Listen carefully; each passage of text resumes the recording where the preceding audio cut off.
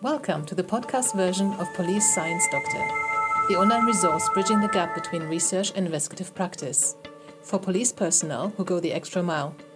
For academics who want to connect better with investigative practitioners. On YouTube and on policesciencedoctor.com.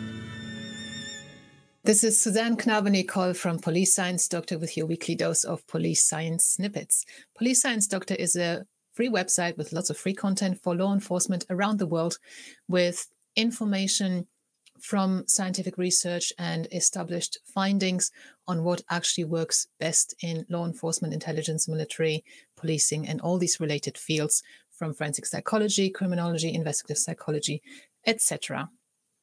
So the 3 science snippets I bring to you every week are very short summaries of a finding that I think is going to be of use to many of you. Maybe you're a frontline practitioner, maybe you're, I don't know, obviously I have no idea where you are all working, but the point is that there's so much research published all the time and it doesn't get to the practitioner. So that's what Police Science Doctor does. It tries to get the research findings to the practitioner.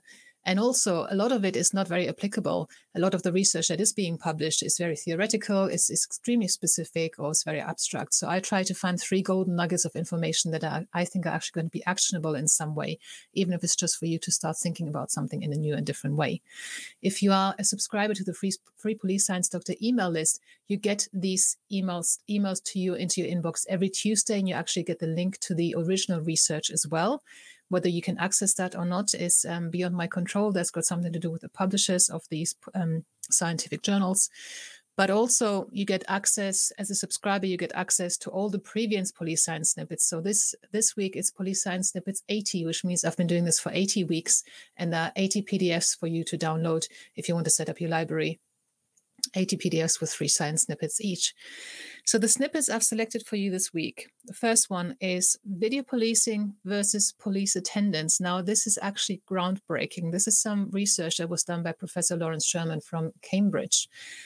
And what they did is they offered domestic abuse victims, when they called the police in a non-emergency, so it's important to understand that the perpetrator was not there. They did not need immediate physical protection from the police.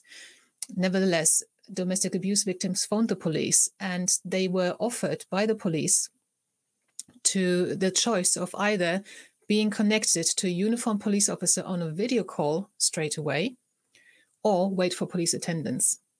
The traditional way. Somebody will come and take your statement.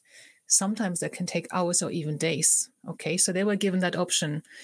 And they ran this pilot for a while, and then they phoned up all the victims and checked their level of satisfaction with the police and in the investigation. And then they looked back at the cases and what actually the outcomes were and how, I'm not sure if they got the outcomes, but, the arrests and things like that. So this is just me free talking about it. So let me just read it.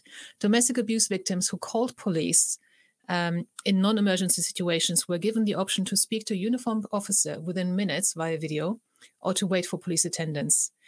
Those who chose the video option were more satisfied with the police than those who actually had physical police attendance at some point, and also more arrests were made in the group that had the video option. It was 24% of those calls resulted in an arrest.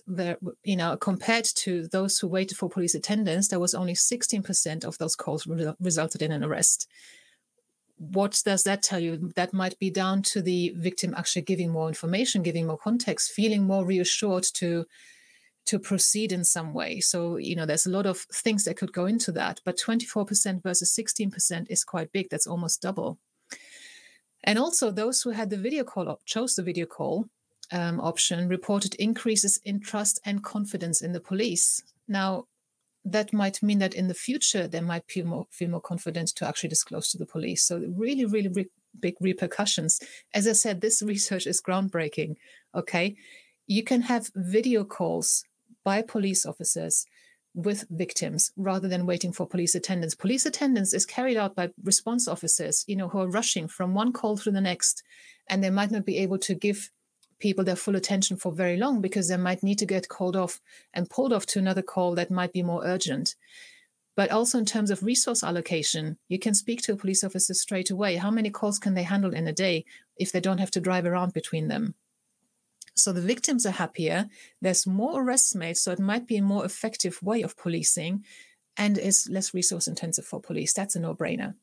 So the link to the research is in the email. As I said, I recommend you have a look at that, and I recommend every police force starts thinking about this. The other thing about that, from a victim perspective, would you rather have a police car standing parked outside your door to come and take a statement, or would you rather have the more discreet option of speaking to someone and nobody knows about it?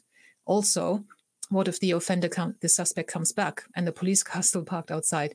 So in terms of their social circle and the offender coming back, it might be a much better option to do the video call as well, rather than have police attendance.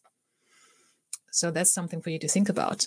Second snippet for today: risk scores in justice-involved youth. Now, risk scoring is carried out by professionals when it comes to taking into account a number of different factors to somehow assess how much of a risk somebody potentially poses, how likely are they to reoffend. Youngsters who were under court supervision for at least 1 year had decreasing risk scores over the first 19 months, but they then rebound in increasingly larger increments. So that obviously suggests, right, so something is working during the supervision and it stops working after the supervision or after more time has passed. So what do we need to do? We need to keep something in place. We need to have something long-term in place. And that might be a lot more cost effective, because when somebody offends, it costs society a lot of money, amongst other things. And the last snippet for this week is about leadership and burnout. Whilst high work effort by police officers is associated with higher levels of burnout, a health-oriented leadership buffers that effect, so it can actually protect officers from burnout. However, job rewards, giving incentives for this work, giving them a reason to do extra work, does not reduce the risk of burnout. So even if the officers are feeling, they're doing this all for a specific good purpose, promotion, bonus, or extra training or something, that doesn't actually reduce the risk of burnout. Perhaps it has the opposite effect. Perhaps it actually entices them to work even harder, which again increases their risk of burnout. But the important thing here is health-orientated leadership. Now, health of the police force or the employees is extremely important, because police officers are not healthy people. I mean, we've had research here in the UK that 1 in 5 police officers already has PTSD symptoms. Okay, so it's the workforce health in policing is extremely important. It's not very good currently, and it is a massive issue in terms of just a moral responsibility towards the employees as a police force, their effectiveness, their safety, turnover, and insurance costs and everything.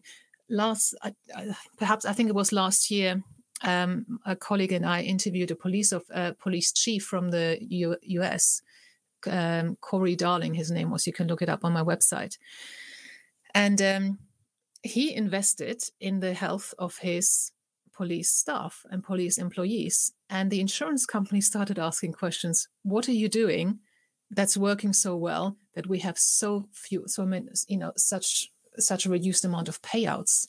It was cost effective to invest in the health of your police force. So that's something for you to consider.